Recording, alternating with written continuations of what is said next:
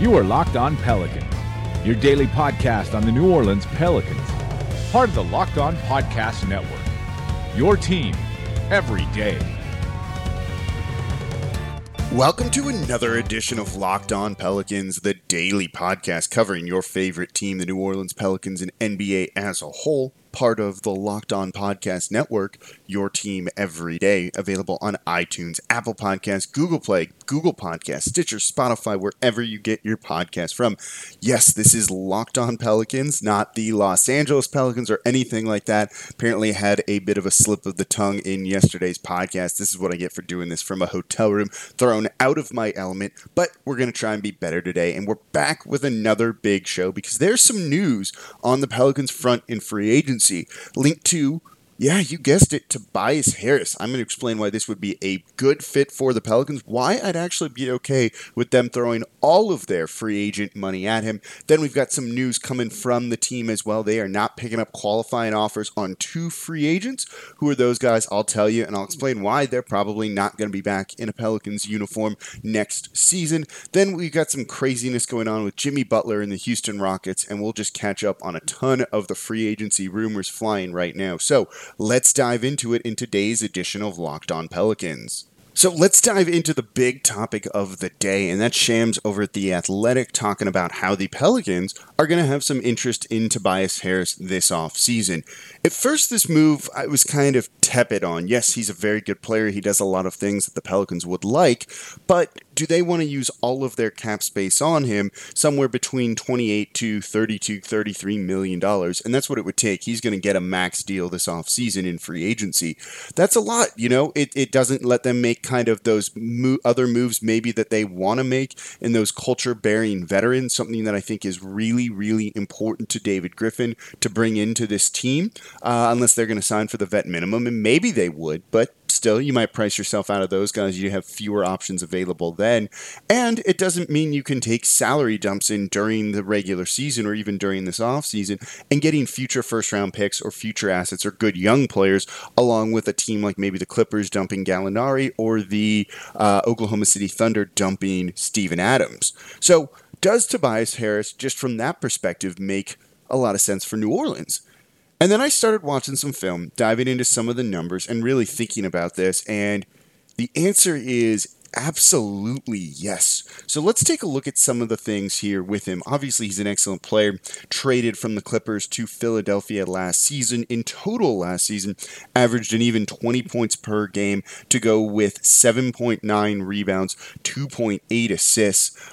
He also grabbed, where are the numbers, half a steal and half a block per game. Shot from the field, 48.7%, and almost 40% from deep, 39.7% on pretty good volume, 4.8 attempts per game. Also got to the free throw line at a respectable enough rate, 3.7 times.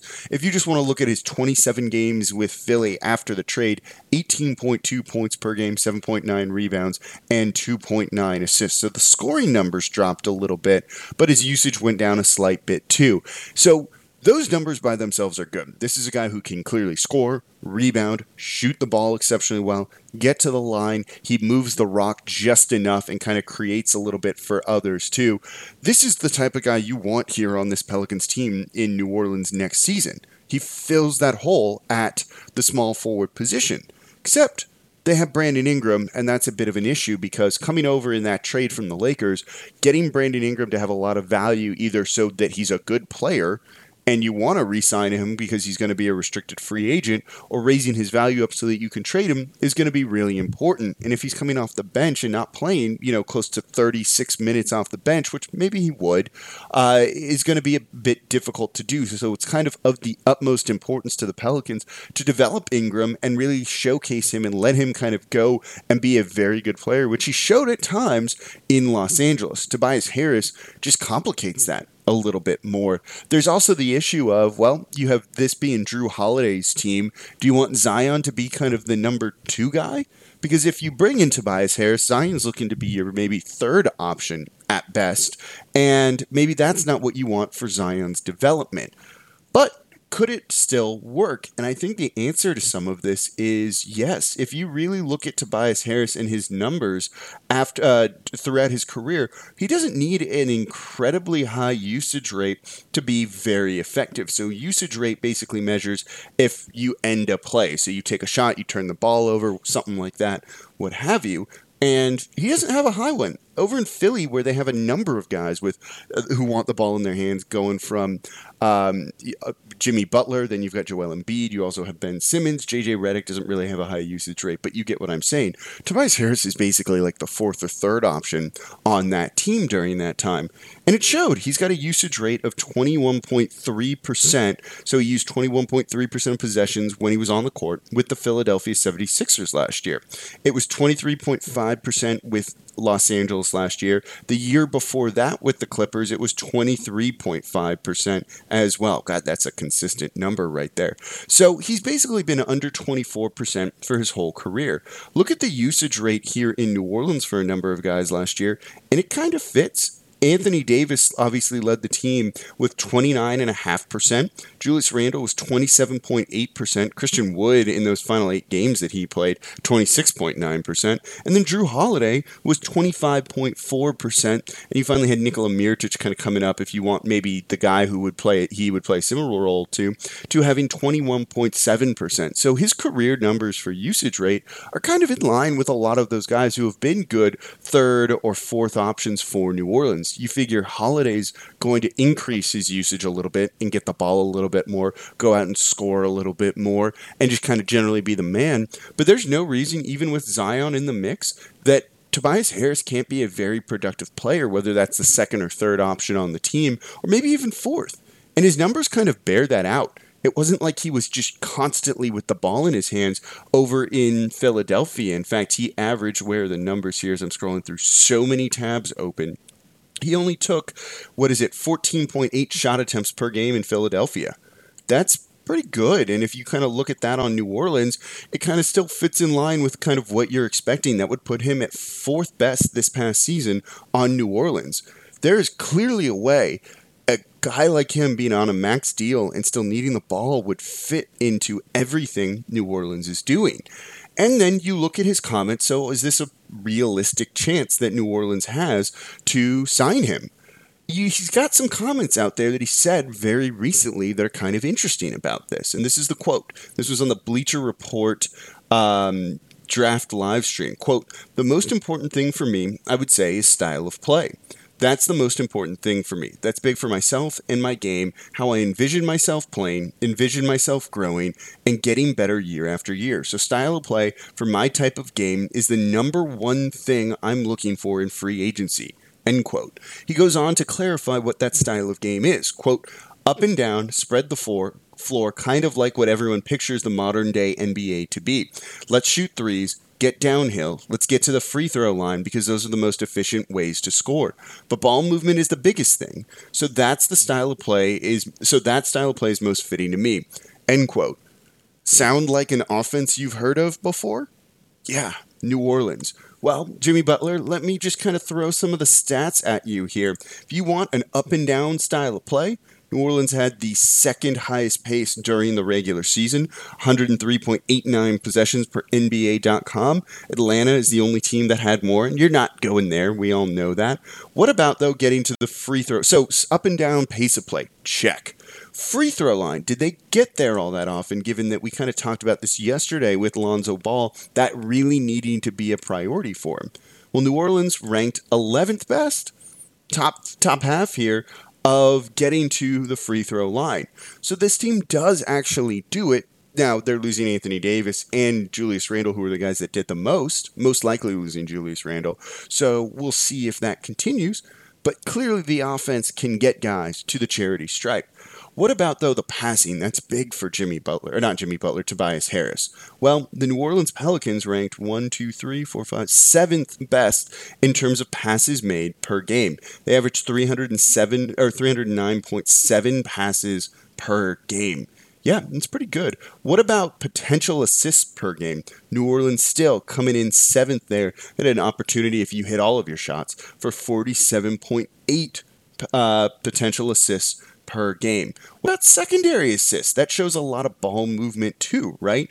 New Orleans not as great in that area, but they ranked right at 15th, so still in the top half of the league during this past season. This fits everything he's really looking for. And if it's not necessarily winning, or you think if you get to the right style of play, the right type of team, and then the winning will come from that, well, then New Orleans is perfect for him, right?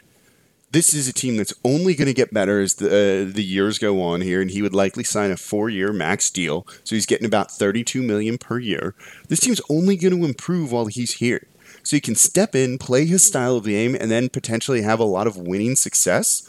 And by the way, a core of Drew Holiday, Tobias Harris, a young Zion, plus whatever you keep from the Los Angeles Lakers deal, maybe a Jackson Hayes and other guys like that too, that team's going to get into the playoffs in the Western Conference. So Tobias Harris, you want to come on down to New Orleans? Because again, it makes a lot of sense, and he fits a lot of what New Orleans does. He's kind of a player in the mold of Nikola Mirotic, and you saw the success that Mirotic had here. Just Tobias Harris is a whole lot better than that. So overall, this is something that makes a lot of sense based off of his most recent comments out there. You've got to wonder if it could work. And oh, by the way, Josh Hart's doing some recruiting of him, trying to get him to come down. So he's already getting some pressure applied from guys who aren't even officially a member of the New Orleans Pelicans just yet. So good on you, Josh Hart. And hey, Tobias Harris makes a lot of sense to come play for the Pelicans next season. Let's see if the team makes it happen. So we're going to talk about it in the next segment too. I'm going to explain also why this isn't a big deal if they do spend all of their money on Tobias Harris, when I know people are kind of excited about the idea of what you could get with a salary dump. So why is Tobias Harris better than that?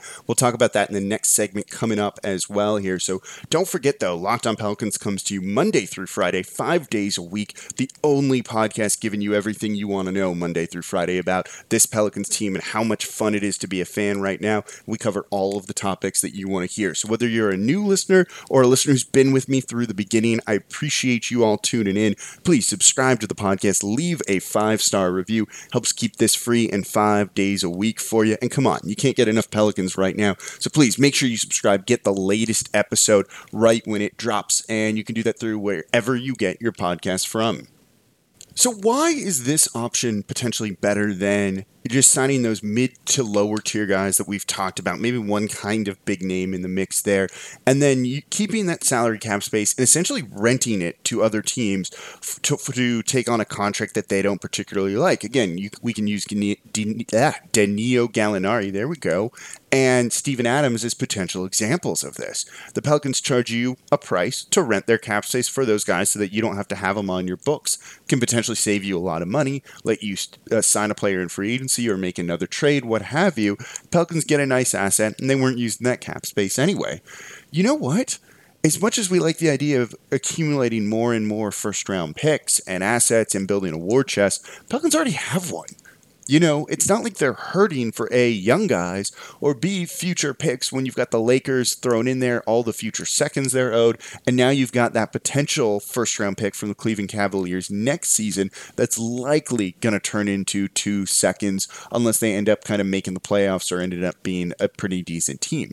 You don't necessarily need more things. You know what's better than that? Tobias Harris is better than whatever potential future first-round pick you're going to get for taking on Steven Adams from Oklahoma City, who don't really have future first-round picks to give until like 2022, 23, 24, 25, somewhere in that range. Tobias Harris is better than that. If it doesn't work, that's a guy who's going to be in demand in the NBA always, and you can flip him. And then you get more stuff for trading him in a year or two if for whatever reason he wants out or it doesn't work. You'd get more so for him than you would if they were just using their cap space to take on a bad contract. So overall, it just makes a lot more sense for New Orleans to do this than it would be to not use the cap space. I'm fine if you don't really strike it rich in free agency in terms of the players you want. Don't sign guys just to sign guys. But if you can get someone who's good, whether that's an Al Horford or, in this case, Tobias Harris, yeah, you make the move to bring in those guys.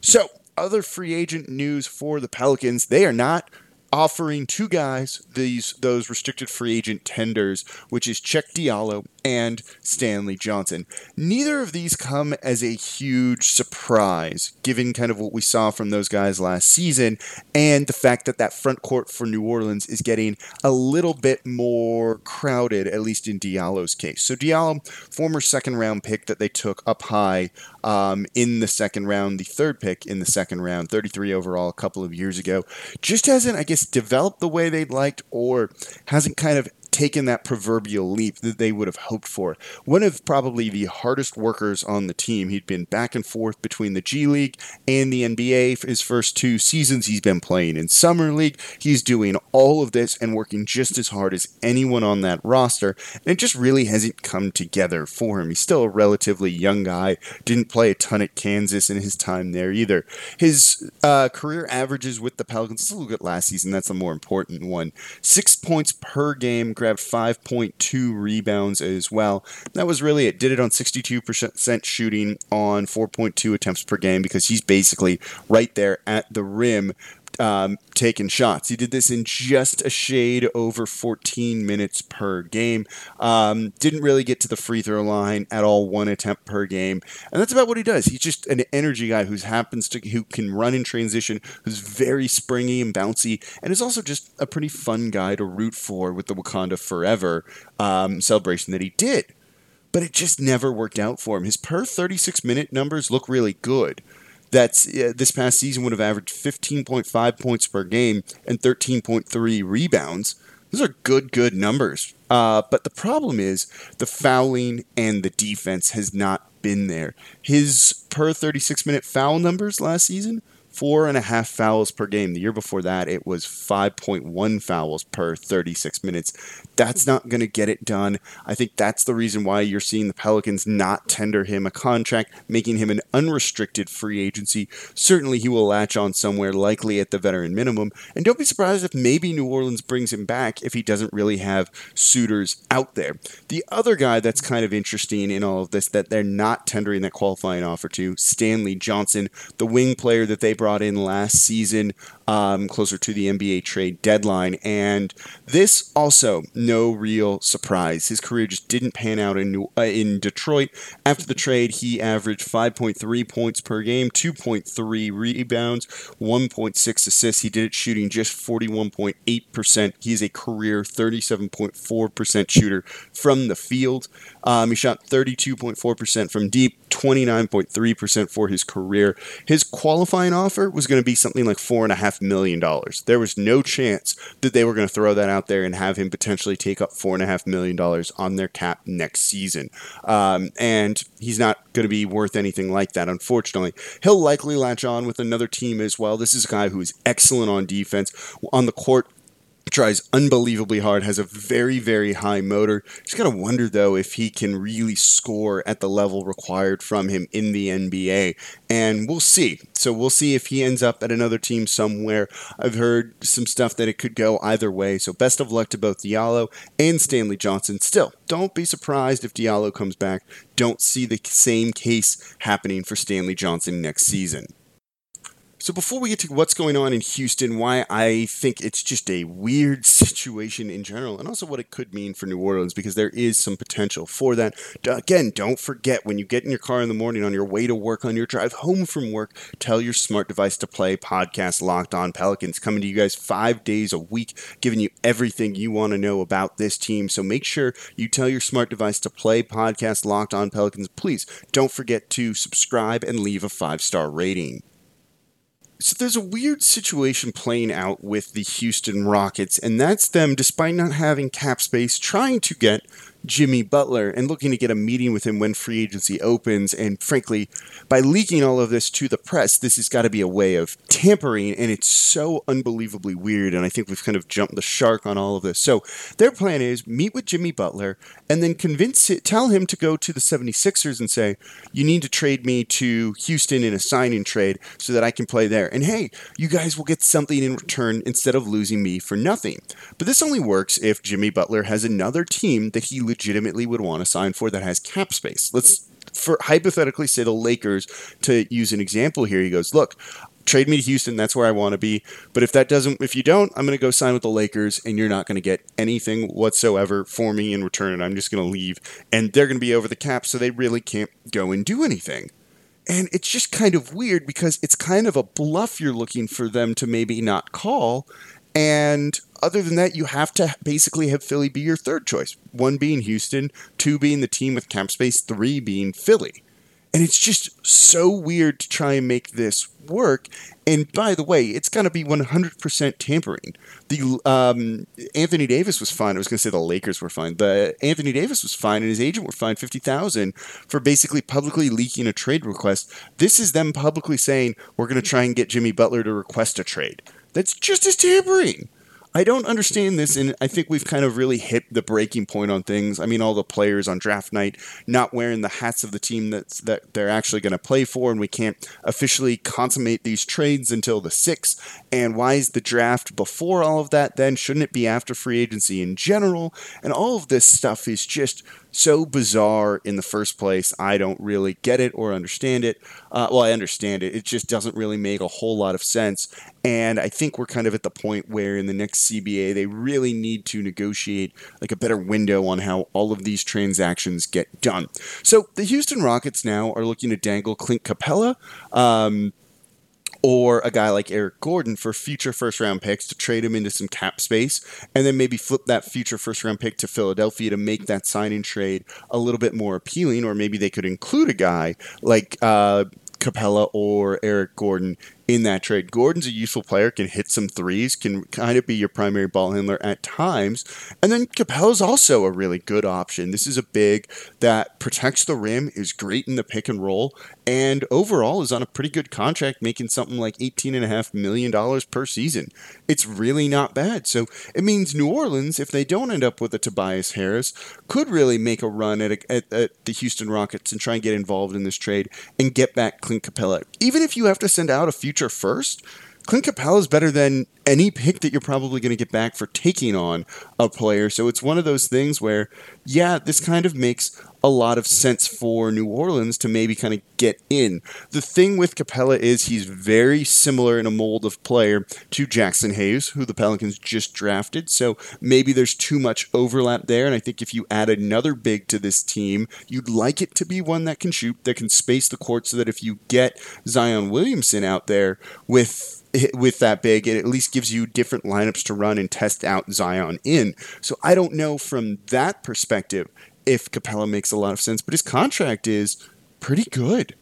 Also, I have no idea what at all the Houston Rockets are trying to do with this. I described this to the Locked On Pelicans group chat as this. Say you really like mozzarella sticks and you're about to make some delicious mozzarella sticks. You kind of fill a pot with oil and you start putting your mozzarella sticks in. But if you kind of do it poorly, you can overflow the pot and all of a sudden the oil flies out of there. So everything goes well. You make some really crispy, hot, melty, delicious mozzarella sticks. And it's awesome. But if you threw too much oil in there or you put too many mozzarella sticks in the pot at the time, the oil overflows, hits your burner, and all of a sudden you've got a grease fire going on. That is a far bigger issue when you just really wanted to try and make some mozzarella sticks here, right? Making mozzarella sticks is like assembling the team. Chris Paul's a mozzarella stick in this case, so is James Harden, and so is Jimmy Butler. And the oil is just kind of the team dynamic of everything, meaning it's all kind of combustible. There's some volatile things in play that maybe things will go well and don't become an issue, but also maybe do become an issue and you overflow that pot and it creates issues that way. So I don't know what they're looking to do. You know, if you lose Eric Gordon, Clint Capella, and you bring in Jimmy Butler, are they a better team? I think so, because Jimmy Butler is better than any of those two players in a vacuum, but that's not necessarily what they need. And with the West being more wide open than ever before, I don't know if this is the right move or if it's the wrong move. And it could kind of go either way, and it just kind of depends on what else you do. And if if that pot overflows with the oil and creates a fire, which, by the way, very good chance that could happen with the roster that they're building. But you know what? Let a division rival go and do something like this. Maybe they get fined for tampering, and their new owner, Tillman Fertitta, has been a bit of a cheapskate, so maybe he doesn't like that. Maybe it just has negative consequences all around, and that's only a good thing here for Pelicans fans. So we're going to see what's going to happen as the concert going on right outside my hotel room just got really loud. So that's probably a good place to end it here on today's edition of Locked On Pelicans. Thank you all for listening. I appreciate it. Again, make sure you subscribe to the podcast. Leave a 5-star review. I'm all aboard the Tobias Harris train. There we go. So let's get it done. Thank you all for listening. As always, I'm your host, Jake Madison, at NOLA Jake on Twitter. I'm back with you all tomorrow.